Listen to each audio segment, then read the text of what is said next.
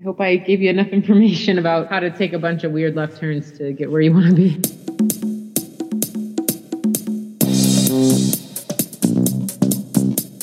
Welcome to the In Vino Fab podcast. I'm Patrice. And I'm Laura. We're your co-hosts for In Vino Fabulum. That means In Wine Story. We think there are tales that need to be told about women, wine, work, and what's happening in the world. This podcast was created to have a chat about a few of these things and more. Tune into this podcast to learn and share as we talk about passion projects, recent reads, and random wine facts. Welcome to the In Vino Fab podcast. Today we're excited to talk with Diane, and she's going to talk a little bit about her experiences as her life on campus as a campus police officer and kind of how she got there, a little bit about what she does, and, maybe some passion projects she has along the way that she's doing for fun. So, Diane, welcome to In Vino Fab. Hi, thank you for inviting me. I'm glad to be here. Nice. Can you tell us a little bit about yourself, if you'd like to share with our listeners, skim a little bit about your resume, and you don't have to go all the way back to high school, but give us some ideas of what you're doing now and how you got there. Sure. Nobody cares about high school. I went to school. I worked on a campus with you, so obviously that's how we met. And then from there, I did my undergraduate and my graduate program, and from that, I kind of went into my career search. I didn't deep dive right into it right away. So after my grad program, I wanted to advance myself in government work. So my grad program is in forensic psychology, and I wanted to work in investigation. So I was having some trouble getting that going. When you say forensic psychology, can you break that down a little bit? Is that like bones, or is that Yeah. So a lot of people think forensics is going to be like CSI, which is there's some merit to it. If you're going to talk about a TV show, we'll talk about it. Like Criminal Minds is my interest. So forensics would be how it pertains, or how psychology pertains to the law. So for me personally, and how I went into my specific degree, was that I was studying psychology and criminal justice, and then how those two apply to each other when it comes to behavioral analysis. So for me, I kind of dove into why very bad criminals commit violent crimes.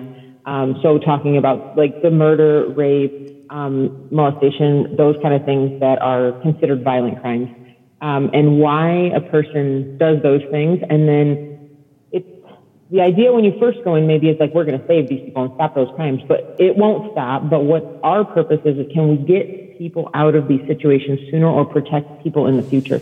Also criminal behavior, and then how it all applies to the law. And then, that's how I got my master's in that. Mm-hmm. And so I thought I'm going to go to the FBI or something. And, so I did. I went on that track for about 10 or 12 years. I was applying and trying to get in, and every time I come up to a brick wall, I thought, how can I make myself appear better to them? Because what I was learning, and I didn't know at the time until I came 10 years later, was that I didn't have law enforcement in my resume. So it wasn't that I was never being seen. It's just that I'm female, and I was the first in my family in this field, and I didn't know anybody in the government. And it's not that you need to know somebody, but it definitely helps to know the process. Mm-hmm. And kind of it puts your resume up top a little bit. And sometimes if you know someone, they can kind of say your name somewhere. So I'm not saying that all the people I get in have like a friend or a father or something, but it definitely does help when you know people, because then you know which path to take. So it's giving you some insight to the occupation, the field, kind of what to expect in a certain industry. I think that makes sense. It's just common, like how we network and how we kind of get introduced into a organization to work, right? Mm-hmm. Yeah. And so for me, I like to make everything more difficult than it needs to be. So as much as people would offer me suggestions or help, I might think, well, I read the books. I know how to do it. I have to do this next and this next. Part of it was my wanderlust and part of it was my wild heart. But I thought, I'm female and I have a master's, but I'm having a hard time getting in. So maybe I'll take my 20s and maybe I'll move and I'll learn a language. I'll learn a character-based language. So I moved overseas for a couple years and I taught English.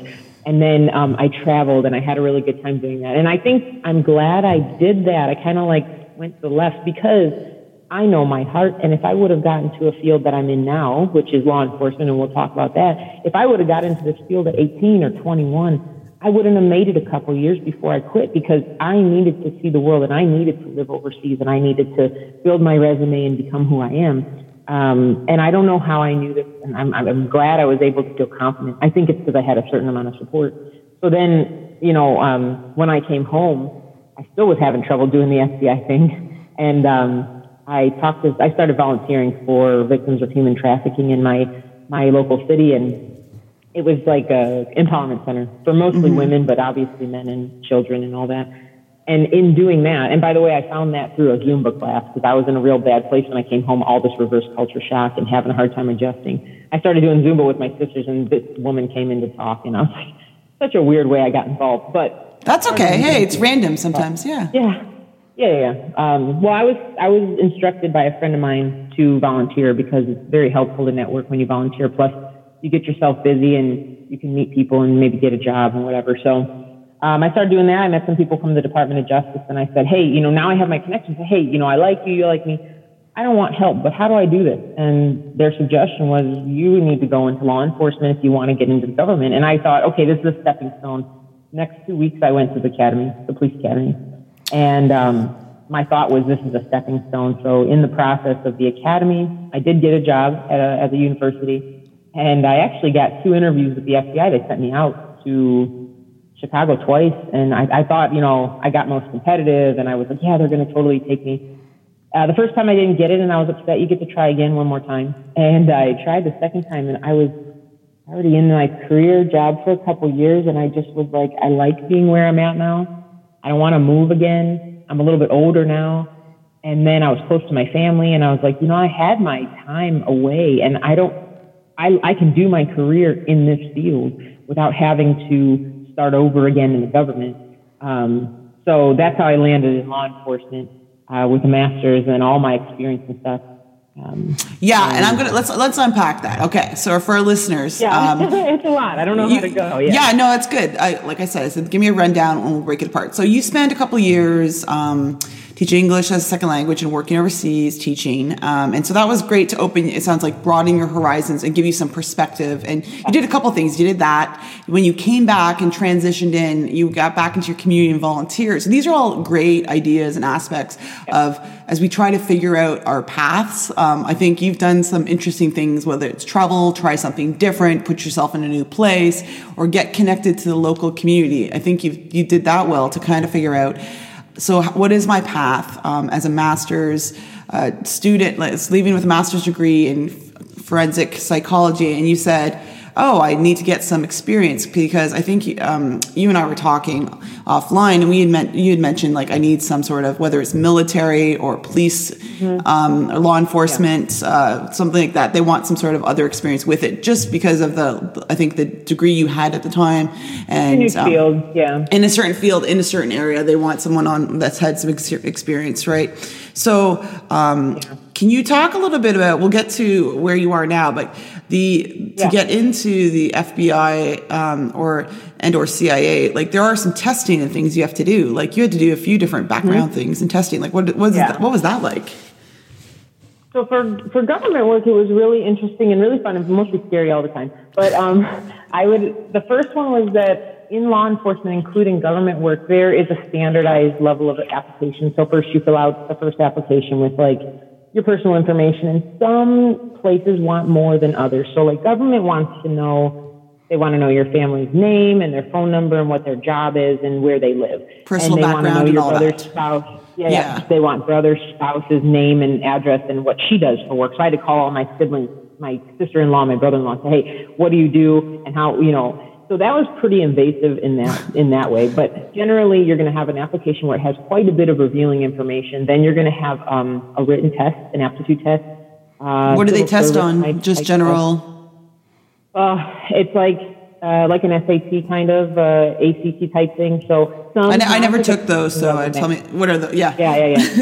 Yeah. So some of it it's like blocked out reading, writing, math, and comprehension or something like that. So when it came to, some of them have like accounting level math on it, and there are some books I got from the library. You can kind of practice all these tests.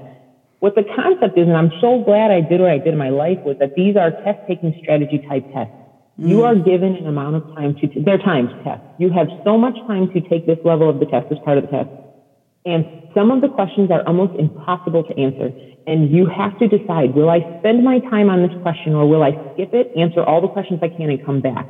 So what's happening is they're already analyzing you based on your test taking strategy. So they can weasel out a ton of people right there, because some people are like stuck on question 2 because they want to know what the answer to this. When you look at the A, B, C, D and they're all like one number away from each other, you should probably skip it and go to the next one, because you're wasting your time. So, well, they want to know that you can organize and prioritize and kind of read through. Okay. Yeah. Interesting. Okay. So the policing tests are a little more stressful because it's I don't know why, but they give you a book and there'll be 7 pictures of people on it. Like sometimes they're cartoons, sometimes they're real, whatever. Mm-hmm. And then there'll be a rap sheet underneath, and it'll say like this person is such a height, such weight, such gender. They wear certain tattoos, and they have like this one known to carry a gun, that one's known to carry a knife, this one's known for robbery. It kind of gives you a little rap sheet on these 10 different people, 7 different people. Then they shut the book, and then they go around the room and collect the book, and you have to memorize everything you can. And then they give you I don't remember, it was a very short 5 minutes or something to answer questions about all 10 of those people. Yeah, so basically in that one, the concept is to look at what they're in policing. If you see somebody they only have 1 or 2 people on there with a knife or a gun. If you know that person is known to have a knife or a gun, you do have to remember that about them, because in the test, they're going to have a question like, which person would you, I don't know, arrest or something. I don't know what they were talking like which about. one's armed, essentially, that might be a threat. Yeah. Whatever. Yeah. Which one's most threatening or something. And you see all these other people that look a certain way, and if you're paying attention, you'll do that. Then there's one where you have to like know directions and how to read a map, which is hilarious to me because I never had a smartphone till like March this year. So last year. So, I was like, I've traveled the entire world, circumnavigated like 2 or 3 times already, and I have never had a smartphone. And I don't know how people don't know how to read a map. I have an atlas in my car. You know what? It's a skill. I think it's a lost skill of map reading. Absolutely. Yeah. Right. So there's something about policing that when you're called to a call in your city or just outside your city, you could voice into Google and say, where is this place at? But in reality, you're expected to know every corner because this is your neighborhood and you're literally hired to protect it. So that's part of that test. And then sometimes there's writing. There usually isn't. But in some of them, there is writing. And I've learned that it's probably one of the best ones they should have on the test, because I've read other officers or other police departments reports or whatever, and they're terrible. Like, it's like these people never went to college. And the thing is, and it's not to look against people that didn't go to college, these people need to take a writing class because they're coming. You only have to be 21 to be a police officer. Right. So, and I'm going to back you up a little bit because I'm sorry, we skipped forward to the police stuff, but just for the FBI stuff, I was wondering, did you have to do some like behavioral or psychological testing, or was anything like that? Yes, but the thing is, I didn't get all the way through to those. So basically, and that's why I was talking about policing, because what they do is so I took a computer test, and then I written test, and then I was called in for they called me down to the office in our city for like orientation, kind of like, this is what it is. Like, you have to know you are going to have to move, and you're going to have to stay away for so long, and you may not come back here. You might not. You are going to be where we tell you to be in this department at this time, and if you want to advance yourself, that will be in 3 to 5 years. You have to put your first 3 years, then you have to put 5 years in. So then I got sent away to interviews, panel interviews, and it was like a writing assessment. And they sent me to one of their field offices. They put us up for the night in a hotel, and I was with like, I don't know how many other people, maybe 20 or something. And then we went into 3-person panel interviews with a standardized level of questioning. There was like 11 standard questions or something, and we had 1 hour to finish or something. And it was all recorded, and they were all agents. And it was like pretty crazy, it was really difficult, because then the other thing about that is they don't tell you how you did, and they don't tell you why you didn't get it or why you got it. They just will say, call you in 2 weeks, and they either say, hey, see us at your physical test in 2 weeks, or they'll say, we're not moving forward with you. You can try again one more time. Yeah, because they're just recording. Like, they're not going to get feedback during an interview. They're just going to record and kind of analyze it afterwards and, make their assessment. They'll never tell you. So, so it was kind of, that was the only part that was frustrating, because most places will at least give you a little feedback, but they didn't. So, it was a really cool process. I'm glad I did it, but I think after some time, I realized that wasn't I was going after FBI, and I don't know if it's because as a child you're inundated. Like you have the X-Files, and then you have the, CSI and all these things where they talk about FBI, and then people have these FBI hats, and it's like cool, really cool to be FBI. I didn't know till I got to the academy that there were so many other agencies that I didn't even consider, and I don't know if it's because I had been inundated my whole life with one agency. And I'm not going to say that they're not great. They're one of the most prestigious. And they're exactly the investigational bureau that I would have wanted to work for in terms of what I wanted to do. But it took me 12 years of trying to say, hey, it's not working. Like maybe this isn't for you because whatever you've done, maybe I wasn't very confident in a lot of my interviews. So I think I would have had some problems. But, I always say too, things work out the way that they should. So, that process was really challenging, but it was very good for me in terms of like learning about myself and what I wanted. And then it pushed me to get into the job I have now, because if I didn't know I needed law enforcement, I wouldn't have joined up here. And there's so many other like pathways in that kind of career, and like you said, whether it's investigation or law enforcement, that people don't really know because they of X amount of jobs or industries that you could get into. But you're right, so that opened up the pathway to go into the police academy. Which is a whole new experience. So the requirements to go to police academy are basically you have to be 18. You have a GED or a high school diploma. Some of them require, so it depends, open or closed. Some of them require you to pass a physical test before you get in. Most require you to take a polygraph test and or like a psychological test before you get in, and you have to fill out an application. Some you can just show up. They're not standardized. And neither are police departments. And this is like, it's by region or district or police department that these police academies function? Or state? County, okay. State. There's state requirements of the number of hours that you have to have for your department, or for police in general. Each police department decides how they want to test you to get in. Some don't test you at all. Some just take like someone's brother or something because they know. Some will... whatever. Mine was mine took a long time. I took about almost a year to get hired into my department, and that was within applying for like 2 years.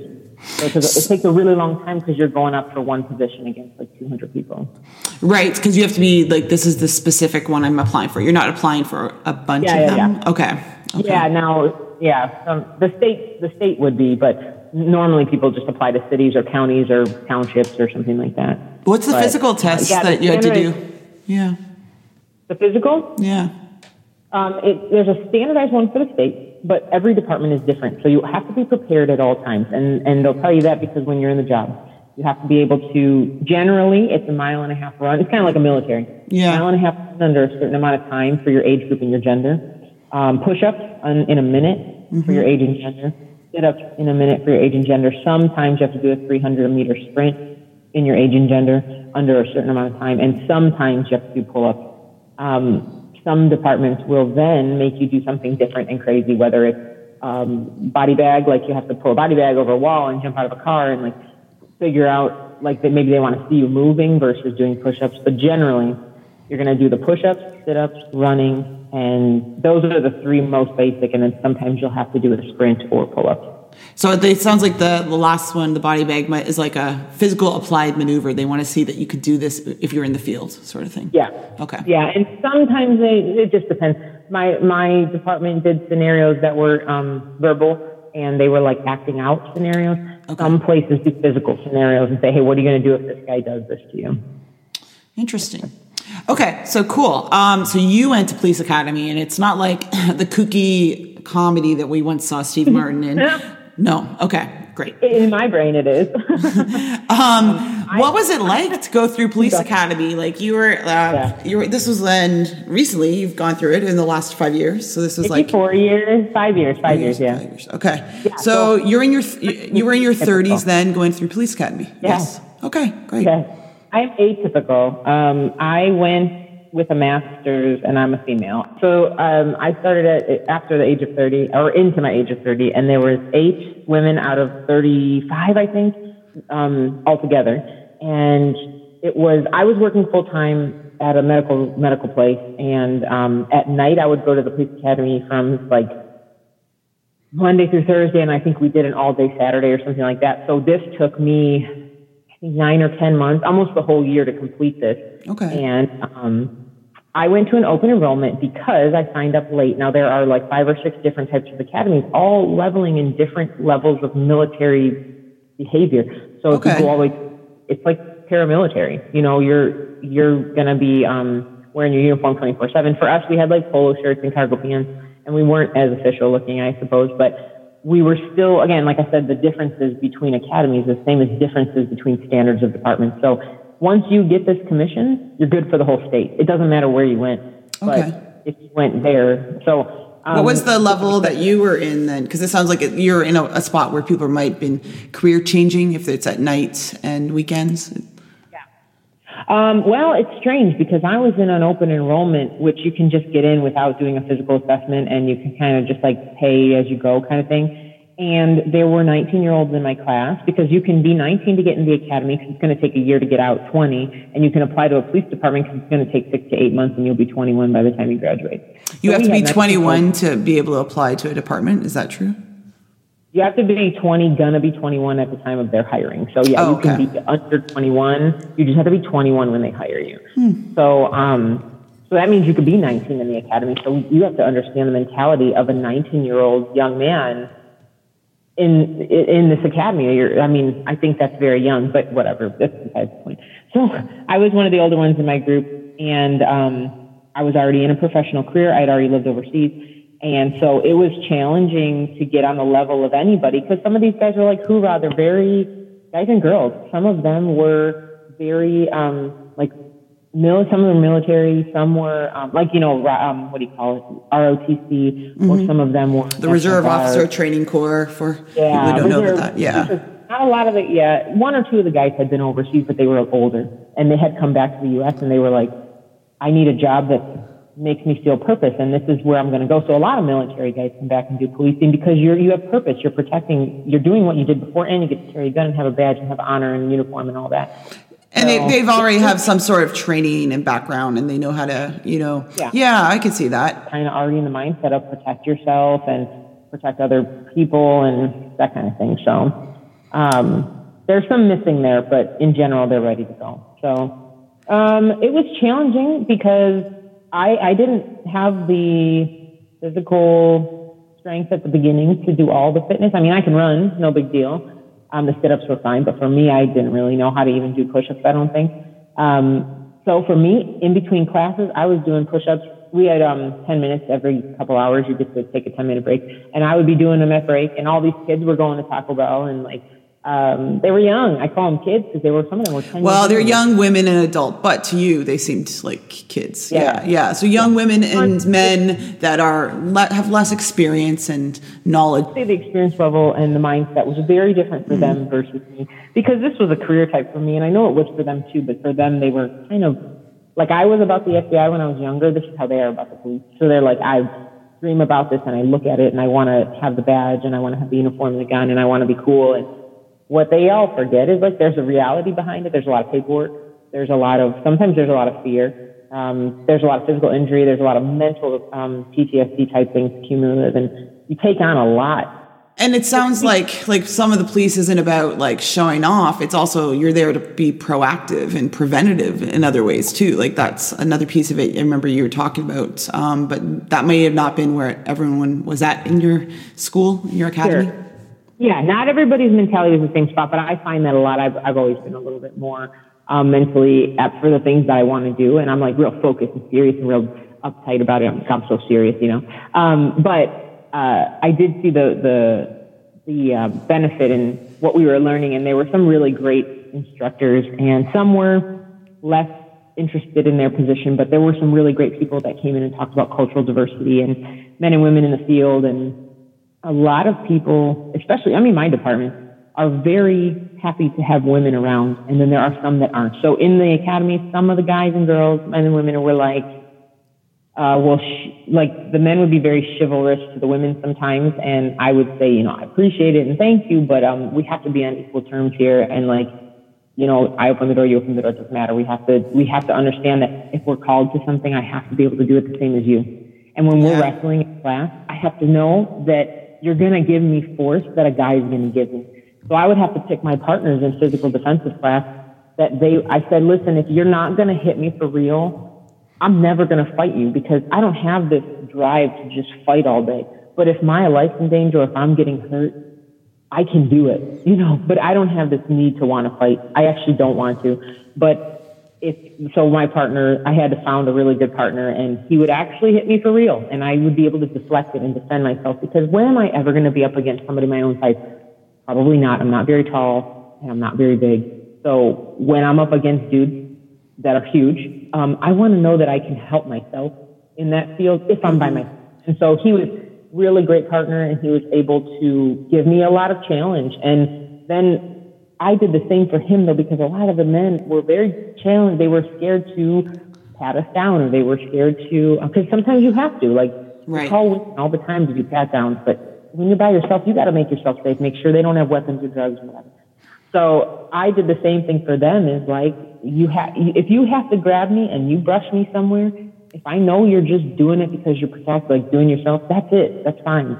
We can be professional about it, because we do need to help each other to be prepared for whatever's out there. Because just because someone's a female does not mean that they're not going to hurt you. Does not mean they're not strong. Do you know what the percentage of women in the police generally, so we're in the U.S., and this is what we're talking about primarily, is policing in the U.S. Do you know what the percentage of women to men, or women non-binary to male? Yeah. Not offhand. Is it representative of your class, do you think? Or out of the 8? Well, I would say our class had quite a few, but it was also the night class, so there was either. But I would say it's somewhat representative, but that's almost, how much is that? Almost 30%. That might be kind of high. 30% might be kind of high. All right. I'll fact check us later and put something in the show notes for our listeners, because I'm just curious. And then from Police Academy, you have the option or decision to apply within that local or county region, or within the state you're in. Is that what happens? Yeah. So mine goes for my state, and I'm commissioned throughout the state. Sometimes you have to take them once you're commissioned. Now, sometimes it's transferable to other states. It just depends. I don't know what mine is to other states, but some people say that some states have better standards, and you can go to adjacent states. But generally, you have to take the one for the state. And there's 2 ways you can do it. You can either go pay for yourself, which I did, and then you apply to departments, or you apply to departments first, and then they send you the academy. Now, you can never bank on either, because you don't know what you're going to get into. So my suggestion to any young person trying to get in, just if you want to go, start going to the academy now. Okay, so maybe you get in and you have to go to academy again. Who cares? How's that going to hurt you? I mean, you're just going to learn more, and you'll probably get a better grade on the test because you've already gone halfway through. So some people will just bank on their one department they want to go to, and then they wait for them to put them through the academy, and you just waste time. So if you want to go sign up, take initiative, get going, and then do the academy. So career paths, once you get this, you go through the academy and you graduate, there's very diverse opportunities. You can go many different ways. And you've decided to go back to a college, university campus. But what were some other options? What were you thinking when you finished? What were you looking at in terms of occupational directions or jobs specifically? What were you hoping to get into, or what were some things that people think about that were in your class? Yeah. Well, the first thing I wanted was, I'm thinking this is a stepping stone. I want the most experience possible. So I wanted to go to the worst city, and I wanted to do drug interdiction or task force or gangs. I mean, I wanted to go big time, and I wanted to be busy, and I wanted to be, all this stuff. So you like the challenge is what you're saying. You're like, yes. I wanted it. Yeah. Because for me, it was a stepping stone. It was build the resume. How can I get my name out there? How can I learn the best way to be a police officer? Okay, I know if I have multiple arrests in a day, if I deal with drugs constantly. And so my only thought was do they expose you to the career paths in your school, in your academy? Do they let these are the directions you could go? No. Okay. No, you have to take initiative and talk to your instructor. So when we had somebody come in from the state, like a state investigation person, I would go to them after class, or they would give us their business card, their phone number, and everything. I took initiative. I emailed everybody. I was like, only the ones that I wanted to work for their departments, but I would say, what is my path if I want to work for you guys? And they would say, well, you need this commission through your state, and then you want to try, get some experience, blah, blah, blah. So the general thing that I learned, and only because I've been through the field and stuff, is that you get the commission, you work as an officer for 3 to 5 years, and then you start moving within your department or into task forces, or you can go to government or whatever. But It's like this magic 3 to 5. What I'm learning about this field is very standardized, and regardless of if it works or not, it's how they do things. They're very structured. Cops are very they don't love change, and they kind of are behavioral analysis. They're good people readers, and they've seen that they're like statistics people. They're like, okay, so between 3 and 5 years, someone has gotten to see this many things. They've carried their badge and their gun for this many years. They've made some mistakes. They've developed into their integrity, blah, blah, blah. So there's a clear metric of performance indicators and next steps and protocols for where they'll get put up for promotion or go on to a career path. Sure. Yeah, there is. Now, I don't know that it's always fair in general, but I would say that it's standardized for the most part. And the more time you put in, the more good juju you have with everybody, and, that kind of thing. So even if I have more education, I might move faster up the ladder, but I'm up against people that have years of experience and have put in years on the field and done what they've been told to do by their supervisors. So now I'm up against loyalty versus experience, and I don't always win out, So It's kind of if I would have started when I was 21, I would have been everywhere I want to be, but I know I wouldn't have made it if I was 21. But it's not impossible. That's why it's great that to talk to you as a kind of a career changer midpoint, because I think a lot of us think about, well, how would we get into a field and what does it look like in terms of your progression? Yeah. And then you applied to a public university to work as a campus police officer, and campus police, the role is an actual police officer role. People may or may not know this, but at a public institution, there are actually full police officers, correct? Sure. Yeah. Generally, yeah. So basically, I always tell someone, if someone has handcuffs and a gun, you're looking at a real cop, and we say real versus not real, whatever, security or something. Yeah, it's security versus a police. I cannot take somebody's freedom, which would be your freedom of movement, which would be my handcuffs. I cannot do that legally unless the state tells me I can. Now, guns, that's another thing. Sometimes security guards might have them. I'm not really sure. But I am commissioned and I am trained, and I took an oath that I will protect persons and property if there's imminent danger. If I'm certain something will happen, like something imminent, serious physical harm will happen to somebody else or myself, or it's happening in front of me. So, yeah, for us, we have a full set of everything. We work alongside other departments around us. It's called mutual aid or joint patrol or something like that. So we can help each other. Plus, our students obviously live in the city and the department and the college campus. So we all work together to kind of have the same mission. We all do things a little differently, but when we have to be together, we can help each other. No, that's good. And so a lot of the police, I work at a campus, and our police do work with local authorities, whether it's state, whether it's city, whether it's regional. You're on and off campus because you're right. Your students live in different spots, and there might just be bigger issues that come up. And a lot of police work isn't all cracking crime. It's also preventative. It's also, in your case, educational. So you got this job as your first job, and they were thrilled to have you. Mixed feelings. What was it like getting onboarded and getting set up as a campus officer, knowing you had been on a campus before and you are aware of kind of how universities and colleges work? I don't know exactly their feelings about me, but I do think they were happy to have me. Our department hires a little bit what I've kind of got the feeling is that they're willing to hire somebody with really good integrity over someone that can do more push-ups than me. And I say that in a way because, which is crazy, is that I've literally been told before that if I don't perform physically better than somebody, they won't even look at me. And I'm thinking in my head, have you seen my resume? And I'm not trying to be the person to be do you know who I am? But I didn't just go overseas or whatever. I mean, I worked in a jail as an intern. with the psychological place. But I did a job where I was restraining teenagers in a home for kids with deviant behavior. Like, I speak a language, and you would take a guy that can do more push-ups because he was in the military. And I said, well, he does have experience. I'm not going to take that away from him.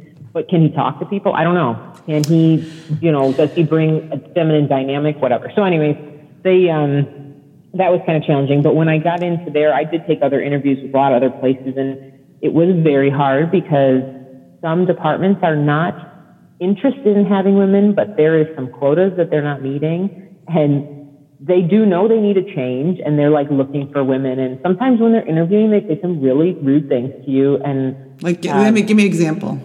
Are you going to fuck everybody here? And I was like, wait, can you say F in an interview? Like, are you allowed to? I don't know. And then my tech was like, oh my gosh. I wanted to fight back and be like, do you say that to everyone? And wow, that is such an inappropriate question. And you wonder why they don't have women on their police force. Yeah, their police department. Well, what happens with young women when they join this field is like, and young men too, the way they play you in the department is they all play you on each other's departments. They know who's applying where because everyone's applying to every process. So each chief knows, and they're talking about which applicants they have, and do you have this one, and who are you looking at? And they kind of do their little bargain. Who can we take? Who can you take? And so they kind of play with you a little bit, and it takes so long to get a job. And cops are so poor at the beginning, and some of them don't even get paid very well when they get in. Most of them are starting families. They're getting paid under $20 an hour. So they'll take whatever they can get, and then you just bite your tongue and you deal with it. And so some girls I know have gone in, women, they've gone in, you're young, and they're getting talked to like this in their department, and there's not a lot of support because they don't know that women like me exist in my department. We have 6, 7, 8 girls.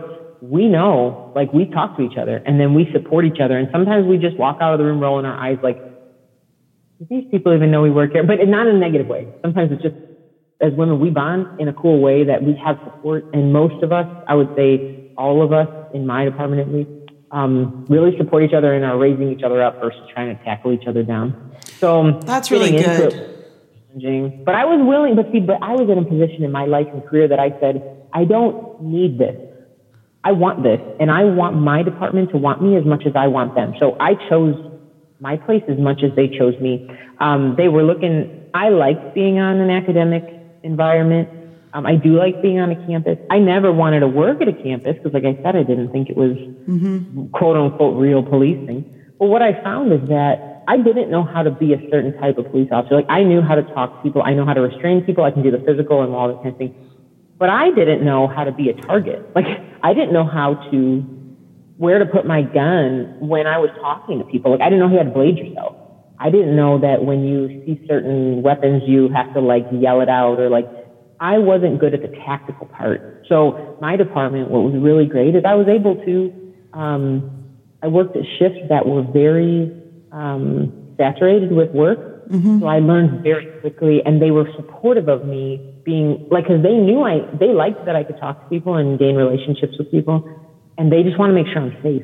So all of my supervisors weren't like, you're terrible because you're a girl, you can't even hold a gun. And I was like, well, first of all, I can, and second of all, if you support me, my confidence builds.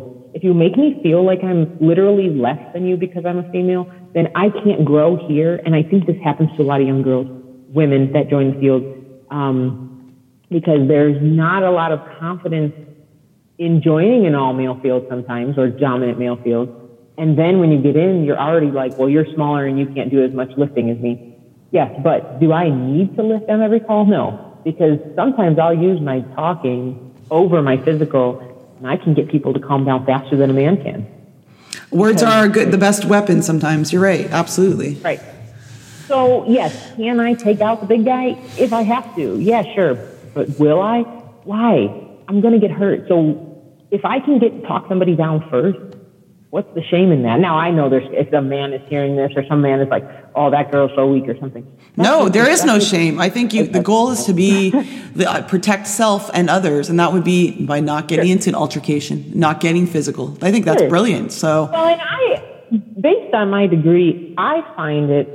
So I like, you have this daily practice of what you're good at. Well, for me, I want to do investigation, so I constantly do behavioral analysis. And when I come to a person that I don't meet on like a cultural level, or I don't meet on a verbal level or something, I play the game where how can I get this person to do what I'm asking them to do? And I'm not trying to force people to do stuff. I'm trying to say, how can I keep them safe? How can I keep people following the laws? And how can I get people from not hurting themselves? And I turn my voice, I turn my behavior, and then it's kind of like power to me because I said, oh, I didn't have to. And now I'm always prepared to go hands-on, but like it's funny because I can just not. And some people don't talk to people as well, but I've had a lifetime of communicating with people of different backgrounds, cultural, intellectual, like whatever, disabilities.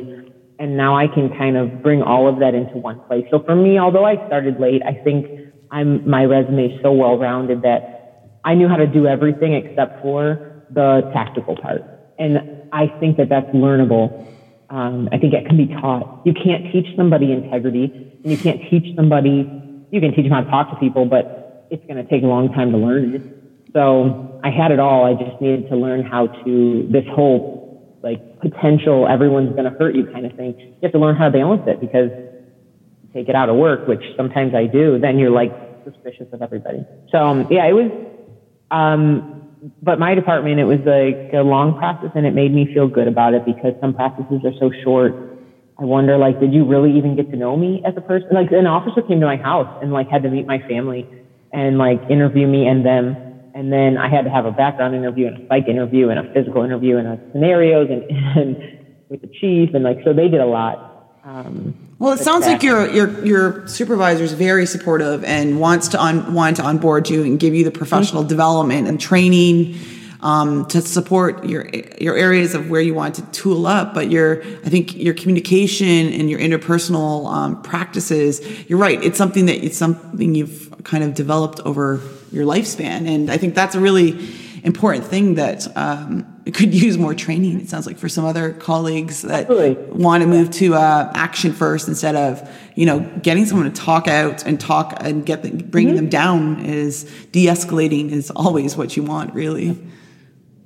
Yeah, and as I get more experience on more years under my belt, I become the trainer. So now people that come below me, they're like just starting. Mm-hmm. I feel confident letting them watch me on some of the calls I'm very confident on. And sometimes they're surprised, and sometimes they're like, oh, I didn't think about it that way. Or I do like playing devil's advocate when somebody says something that's they don't understand something about a culture of people or something, and I'll say, okay, well, have you thought about it this way? And I hear people say, oh, I didn't think about it that way. Now, have I changed their tolerance level? I don't know.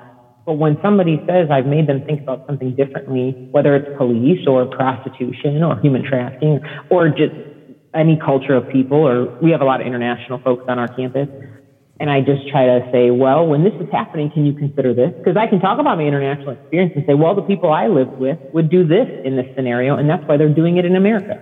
Like, oh, I didn't think about that. So breaking down like stereotypes and kind of biases and stuff. That's good. What's the most? And I hope it helps. No, go ahead. Sorry. No, I just said I hope it's helping. No, I think it is. I was going to ask you, what's the most interesting thing or little known fact about your current role as a campus police officer that people might not know about if they're listening and they're just learning about this a little bit? I actually went yesterday to a class and I presented on interactions with police officers for a group of students that have intellectual disabilities, and I'll do the same with a group with autism in the near future here. We also do like really simple basic things, like I caught a bat one time in a dorm because somebody called 911, or maybe not 911, but they were like, there's animals in here. And I was like, okay. Oh, you mean like a physical bat, not a baseball bat? Yeah, like a bat. And then like one time there was a cat that was in some girl's room for hours before she knew. And then it just meowed and she was like, I don't know where this cat came from. And so it's like some weird stuff because we deal with residences. So people are living there. And I mean, of course, there's all the big stuff that we do.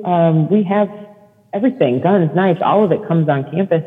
But that to me is like very normalizing, but sometimes we'll get these strange calls where like, they're like, there's a raccoon outside. It's like, okay, well, is it hurting you? And they're like, no. Okay, well, what do you want us to do? Like, well, we didn't know they were allowed on campus. Or deer, I think there's a deer. We didn't know they were allowed on campus. So really fun is like we're dealing with people that are in the middle of frontal lobe like development, and so like they're in teenagers and 20s, and they're still developing in their frontal cortex, like the logical reasoning. And sometimes they do things, and you're like, "Why'd you do that?" They're like, "I don't know." I was like, "Well, here's your consequence," like whatever. But it's interesting because we have the ability to guide them. So in some cities, you're underage, you're drinking, you're getting locked up, you're going, they're going to put bracelets on you and they're going to take you and book you. For us, we are inundated with underage drinking, like every single day. We cannot arrest all of them. I mean, we could, but we would do nothing else to protect the students except for arrest them all. So we are offered a lot of discretion. We said, okay, you can, if they're okay to get home, can you let them get home? Mm-hmm. Yeah, maybe. Because there might be something more important. Can you give them a ticket instead of arresting them? I mean, if they're good enough to sign the ticket and they understand what I'm saying, that's fine. And then, if you can arrest, you have to arrest them, you arrest them. But in our county, in most counties in the state, they offer a diversion program for students that are, or not students, but people that are on their first time offense. Mm-hmm. So what this does is you do some community service. And I think this is very common in most places. You do some community service and you promise not to do it again, and then they'll take it off your record and maybe in an expungement, or maybe they'll lower it down to something minor. So it's meant to be like developmental or rehabilitation, lesson learned. So what's nice for me is that we are encouraged to do community policing. Great. So for me, if I'm not doing any calls, if my radio is quiet, I am encouraged to go find people and talk to them and just say hi and here's what I do. If your car breaks down, we can give you a jump. We can come over and get you out of get your keys out of the car if you lock in. If you need a ride somewhere, we are not a taxi service, but if it's necessary, we can give you a ride. These kind of things. Mm-hmm. You stop and you talk to people. I like to get out and let them know who we are and what our services are, because what I'm seeing is that something really bad will happen on campus, and it will happen consistently. And we are never called. And then when we're finally called, there's logs and logs and logs of people being like, oh yeah, he's been bothering us. Oh yeah, we've seen this guy. Oh yeah, we saw him. He had a knife the one day. We didn't know what to do. I was like, call 911. And they're like, they don't want to be bothered. And I tell them all, you can call 911 anytime you believe something's an emergency. If you are wrong, we will not yell at you. We will switch you to the other line, or we'll ask you to call the other line. But we need to know when somebody is assaulting people or has a weapon, or you're aware that things are happening in the dorms, or you saw somebody getting dragged around while they were drunk or whatever. Sometimes what I'm seeing is they are afraid of us, maybe because they had a bad interaction, or the media right now and the policing is kind of a weird relationship. Some students have a very bad relationship with officers, not because they personally, maybe because of personal, but also because they don't know, because they saw a TV show or they saw a movie where police were not viewed very well. So it is really important for officers when they have time to go out and talk to people, because it's building community. And I know some people will say, well, we don't have time. We're call to call. Nobody respects us. Well, listen, I'm a public servant. I have to be patient with my community, because not every police officer is good. I mean, they're all great. They all do it for a good reason, but sometimes you'll get one that is too jaded or too angry or doesn't have enough support. He's messing it up, or she's messing it up for all of us. And that's a very, very small percentage, maybe even in the handful of people that might be doing this. But generally, officers are trying to do a good thing. Well, and you're at an educational institution as well, and so it's interesting that they have kind of those concerns. And I would. So if I was a person of color, if I was someone from a marginalized group, maybe I would be a little hesitant to call. So it's good that you're making those community rounds. Are there any other kind of proactive or preventative things that yourself or your team tries to work on to educate the public at the campus? Yeah, the campus. We have Coffee with a Cop that we'll do around campus. We have different events where officers will be invited to come talk or just be present at different meetings to not even for security, just to show up. Mm-hmm. And then for us personally, obviously they encourage us to do these, but we do a ton of training of what we can and cannot do to violate people's rights. In terms of we can let people go if we find out nothing's going on, you don't have to hold people just because there's something that might happen, So just in general, I like just verbal education of people, helping people understand their rights is really important.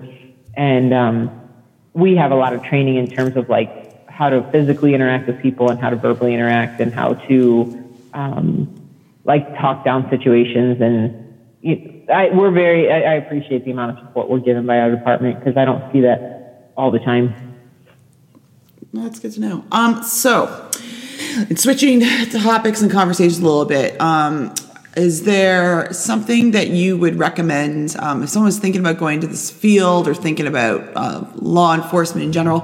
Is there a resource or something that you would recommend them read or go visit a website to check out? What would you recommend folks to do that might be listening to be interested to learn more around law enforcement? I like the idea of people getting their bachelor's or going through associates or something. I like the idea of getting a little bit of out of your home realm of 18-year-olds out of high school. Get out and develop some of your own thoughts, first of all. Mm-hmm. I suggest in the 20s to explore the world, explore cultures, all these things, because once you're in this field, you're in. Like, it's a 25 and out kind of thing. And if you don't live the life you want to early, if you explore the world first, you'll be less afraid of it once you deal with bad people all the time. Because you can get very jaded in this field. And you can get racist isn't the right word, but I would say biased more or less in the subconscious part. You have these unconscious biases. So there is a book, and I haven't read it yet, but I want to get to it. It's called Emotional Survival of an Officer, maybe. I got to look that one up, the word. Okay. But what I found was that I'm an advocate for therapy, and I think that you should go. I always have gone. It's so helpful because you have to find the right person to work with and get some trust there, but people don't talk about things. And then let's say you have a call that really affects you emotionally and you want to cry about it. Well, if your partners think that you're being wimpy or something, you now know that you can't express those things at work. So you have to express it at home. And maybe you don't have anyone to talk to because your family can't understand. Right. So this emotional survival, emotional intelligence, I can't remember what it's called, but there's a shield on the front of the book, but it's actually a good book for your family to read. And then it's a good book for you to read, but I'm an advocate for therapy, and I think it's important that you develop that before you get in. Just find a therapist and start talking about some of the things that you're going to deal with, because it's not yet always acceptable in the field yet. We're working on it. There's some peer counseling going on, and there's a new website I saw about officers that are retired that take calls like a suicide hotline type of thing. Okay. Because if you think about it, like cops are at a risk for that. Absolutely, it's stressful, and self-care is really important. So it's good. I will definitely put a link to that book in our show notes so folks can take a look at it, and whether you're in a police or not. So there's some stressful fields out there. Yeah, it is helpful to read it even if you're not an officer, to learn about why some officers are so snappy all the time, or like why they walk up to your car so aggressive all the time. And I suggest if you aren't an officer but you're interested in learning about it but not doing the field, find a Citizens Academy in your area. We have one at this university. There's one in the city where I go as well. What it does is it puts you in their shoes for a period of time. Some people do 6 weeks, some people do 10 weeks. It depends on the department, but it gives you a mini police academy. And then sometimes they let you do scenarios, like they'll let you do traffic stops, and they talk about why they're so dangerous. They'll also let you do some of the shoot, don't shoot scenarios, from a recliner, quarterback, a Monday morning quarterback, whatever seat. I can say, well, why, when I was before an officer, why don't you shoot him in the knee? Like, why do we have to kill everybody? Well, I learned in shooting class, like, it's very challenging to do that when your target is moving and you just got beat up and you're trying to save somebody and you're like, I don't know where, I can't see because I just got punched in the face. So like, I gotta, like, this person's going to go hurt someone. What do I do? Either Citizens Academy or like Civilian Academy or something like that. You call your department, your local department, and then more than one city you can call, because sometimes the larger cities have them, some don't. This is like a community policing type of thing. Interesting. And for like young women that are interested in men have to work on the running part, but for women, start the working out early, because once it's time, if you don't do it, like if you don't use it, you lose it kind of thing. I find so many young women, they fail out because they can't do enough push-ups or sit-ups. It's like, if you really want this, some people want to start when they're 21, and nothing I say will make them stay later because they want this as their passion of life. Do it. If that's what you really want to do. Some people can build a great career starting at 21. For me, my heart is too wild. I had to go other places before I came in. But the only thing I learned was you have to find the drive to do this yourself. You're making a huge choice, and you're also giving up a lot of your anonymity, and you're giving up not necessarily your freedom, but like you're choosing to be a servant. So your opinion has to just go out the door when it comes to public, when you're working. You want to have an opinion at your house, it's fine, but you have to change kind of your mentality, and it does change your life. It changes how you do things, and it changes how you live, and it's going to change your family. So this emotional survival book is always really helpful because your family has to kind of be on board with you when you do it, because it can really, you'll lose friendships and you'll lose relationships. So it does change your life, and you don't know how it's going to do it, but you have to be prepared for it. And then it gives you another perspective almost, right? So like you're kind of like taking on a new lens. Your idea of the both self-care in terms of therapy or reading or finding support is really good. But what else do you do for yourself? Like, is there something else that kind of gets you getting out of your head or out of your work? Like, what do you do to take care of yourself? Yeah. I like to be creative. I always have. And I think when I was younger, I took some sort of test that was like, you should be an artist or something. And I, for some reason, scratched that. And I was like, I need to get money from something else. So I like to create. So I've been doing woodworking lately, which is, I don't know where that came from, but I've been building things. I've been sewing a lot, like sewing little gifts for my nieces and nephews' bags and stuff. I like to paint, and I like to redo furniture and stuff like that. So what I'm finding is that you have to find the joy in something other than work, because you have to literally leave it at the door when you go. Because otherwise you're going to be constantly looking over your shoulder and thinking everyone's after you, because once you take your uniform off, you're not wearing it anymore. So you have to go live your life. I like to spend a lot of time with my family. I moved home like from overseas, and then I kind of stayed in the area now. And now I'm just like happy to, my shifts are weird, and some of my family members have young kids. So I'll drive up to go see them and just have coffee with my siblings and just chit chat with the kids, or like we'll have sleepovers or something. Because my shift work is so crazy, I'm lucky to be single, but like if you aren't, like you've got to find the time to go to the gym, and you've got to find the time for meditation or yoga. I know people think it's crazy, but they said that the only way to reverse some of the effects of cumulative PTSD is going to be yoga and meditation, and it only takes like 10 minutes a day. You can literally do sun salutations and every morning and be like done in 15 minutes, Namaste, namaste, my friend. Yeah. Some of the men that I work with and the women, so we're pretty good about talking at level with each other. Glad you're there to expand their minds and horizons, Diane. Well, they give me a hard time all the time. Sometimes they use the word feminist in a bad way. And I say, no, you're all feminists because you're working alongside women and you are not degrading us. So you're all with us because you gladly accepted us here and appreciate our dynamic. You're all it. I don't know what you think. We're not burning our brows. Like, we're just saying we want to be on level with you, and we want you to recognize that we are equal to you, but we are not the same as you. Like, I offer something different on a call than you do. So just for me, it's just a matter of like letting some of this pride stuff go, very important, and the mindfulness, yoga, like I read. I don't have a TV. I just got too frustrated with that media will report for ratings. So what are you reading these days? Are there any kind of books or stories or things you're... I read literally everything. So I read the food freedom book, like, because I was doing the Whole30, and then I'm reading a book about resisting happiness that my therapist gave me. I don't like it. It's very religious based, and I'm not really religious, so I was like, well, I'll read it because I can find some spirituality in that, so I'm fine with that. I was reading a book about I like the books about like real violent crime serial killer guys, like the real ones. So, all right, tell me what's the book you read recently? Yeah. Well, the one that I read was The Evil That Men Do. That was it kind of talks about the behavioral analysts in the FBI and it talks about this, how they created this behavioral analyst kind of department, and then how they study these violent crimes of the different serial killers, and then why people do what they do. I like nonfiction for the most part, and I haven't gotten into any novels lately or anything, but some people suggest them every once in a while. Have you read Michelle McNamara's book, I'll Be Gone in the Dark, then?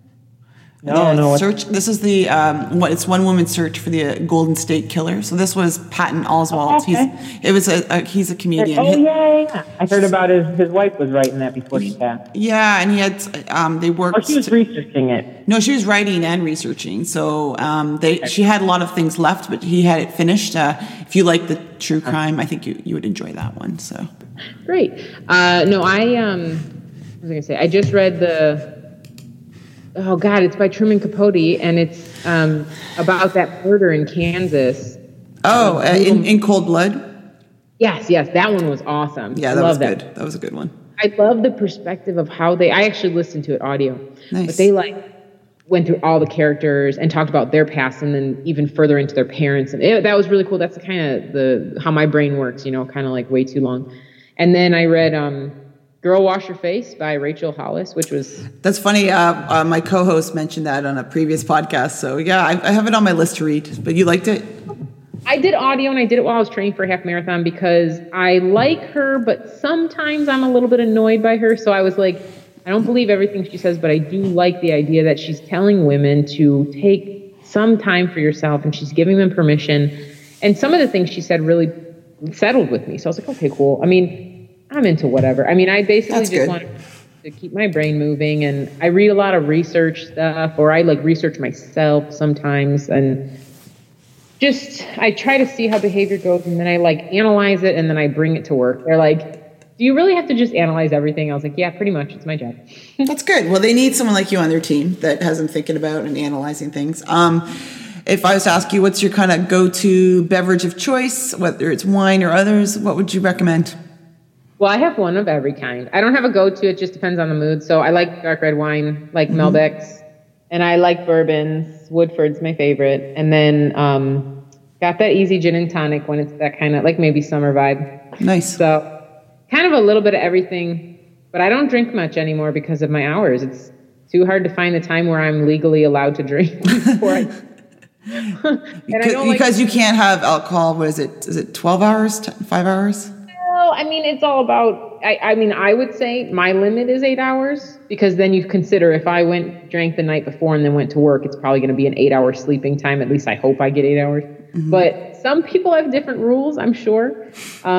If you consider being a person that works at 7 a.m. and you go out late at night and you drink till 4 a.m, you're probably still drunk when you go to work. And some people justify that. I have a limit, and it's if it's 8 hours, I have to have my last drink at 8 hours. And then I also wouldn't have 5 before that. But I mean, that's just, you have to consider. But then I think about it. How often do people go to work hungover? Some are still drunk, and they're driving to work. In every field. Yes, you're right. Yeah. No, you're correct. You're absolutely correct. The first thing that happens on my job is if something happens, a blood test. And so regardless of how much alcohol is in my system, I would want it to be -0 at the time that they get there, because this is going to be my life and potentially someone else's life. So before we wrap up, I was going to ask you, what's bringing you joy these days? What's making you smile, laugh, whether it's a song or something else you're doing that's really making you happy?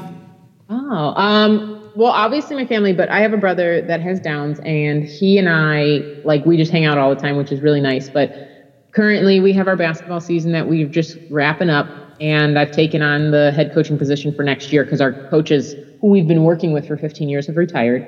So it's a scary idea that I'm in charge now. But, how does he feel about that? Yeah, I'm a little nervous because I don't want to deal with the parents, but that's okay. And I have been working, so I'm looking for different types of advancement at work, but I don't necessarily, in the past, maybe I thought it was supervision. Now I'm kind of I've always wanted to just help people with my purpose and passion. So I've seen that there's some disparity in how officers interact with people with intellectual disabilities and maybe people with autism and kind of different populations. So I've been working on training for my department that I can present to them with all of the knowledge I have from working with my brother and his friends for the past 30 years. I want to just give them some more tools so we can prevent maybe a potential physical interaction that doesn't have to happen with someone that has intellectual disabilities that doesn't look like they do. So my brother has Downs. Everyone knows what Downs looks like. We know what it equals to someone with intellectual disability. But when we talk about somebody with autism, they don't always indicate physically, but sometimes their behaviors do, and they're subtle. But if we can catch them, and officers are so good at this. They're so good at behavioral analysis. They always know something's wrong. They don't always know how to define it. So I want to give them the tool. We always talk about all the tools we have in our belt and all the tools we have in communicating with people. I want to give them one more tool where we can prevent something based on the fact that we know something. So like, I know something about these people. I recognize it. I change my behavior in this. Everyone stays safe. And then we can have a different result. So I think sometimes officers move really quick, and sometimes individuals with special needs present as very dangerous because of some of their behaviors. Sure. And they don't look like they have something or are affected by something. Officers just say equal to danger. We have to do the danger move. But I want to try to change that. I've been working on those presentations, and I love it because it's one of those things where I stand up and I don't feel nervous, and I have tons of information, and I feel like I'm reaching any person, and I don't even care, and I feel like I'm offering them one more clue, you know? Mm-hmm. So I've been trying to work on that a little bit right now, and I would like to develop something, and I have been trying to do this for the girls on campus, the women on campus. Of course, I want to empower everybody, but with the young women, and like I said, with men and special populations as well. But what I'm seeing is that women aren't speaking up ever, like for anything. Like, we get a lot of calls about people being followed all the time, and sometimes it's all in their head. Like, no one's following you, just kind of like, it's okay, we want to help you feel less unsafe. But some people are getting followed, and I want them to feel comfortable, or guys are asking them for their number, or they don't feel comfortable not giving it to them. So they're young. These people are young. They're in their 18 to 22, and I want to help them find a voice that says, I'm not comfortable right now. And I think my comfortability is important, not just yours, which I think women often make everyone else comfortable, and they forget that they have rights and they have comfortability also, and we don't have to lay back, just let everything have to do up. And it's hard, but so that's something I'd like to work on in the future, but generally I'm in a good position where I feel like I can make a change in some cultural things. At least within my department, I've seen we have very intellectual people in our department, so it's nice to have a good conversation and people be willing to have a conversation that's open and debate about politics or something, and be willing to hear you. Even if they don't believe what you say, they are willing to hear and listen. And I kind of like having that conversation about policing to the community. So if I can do it within my department, I like to do it out in the public as well. So I like to change my officers in the way they see cultural, special needs, special populations, give them perspective as to why people do what they do. And then I like to do that to people about policing when I'm out in the public. Say, hey, have you ever thought about officers not getting enough support? And maybe that's why they're so cranky or whatever. So yeah, I mean, that's it. And then I just like to be around my family mostly because they're all growing and all the little kids are getting big. So. Well, that's great, Diane. I just want to say thank you so much for taking time to share about what you do in service and your role and your transition. We really appreciate you sharing with the Invino Fab podcast. And I'm going to share some notes on books and ideas and resources and links to whether it's the Citizenship Academy to other things that you've mentioned, because I think you're right. We could use a little bit more awareness on what the role of law enforcement has. And this has definitely been an interesting and fun conversation. So thank you so much for joining us. Thank you so much for inviting me. Be sure to catch the next podcast episode by subscribing to the Invino Fab wherever you find and subscribe to podcasts. Find us on Twitter and Instagram at InvinoFab, and we'll always welcome love and messages by email at invinofabulum@gmail.com. Cheers!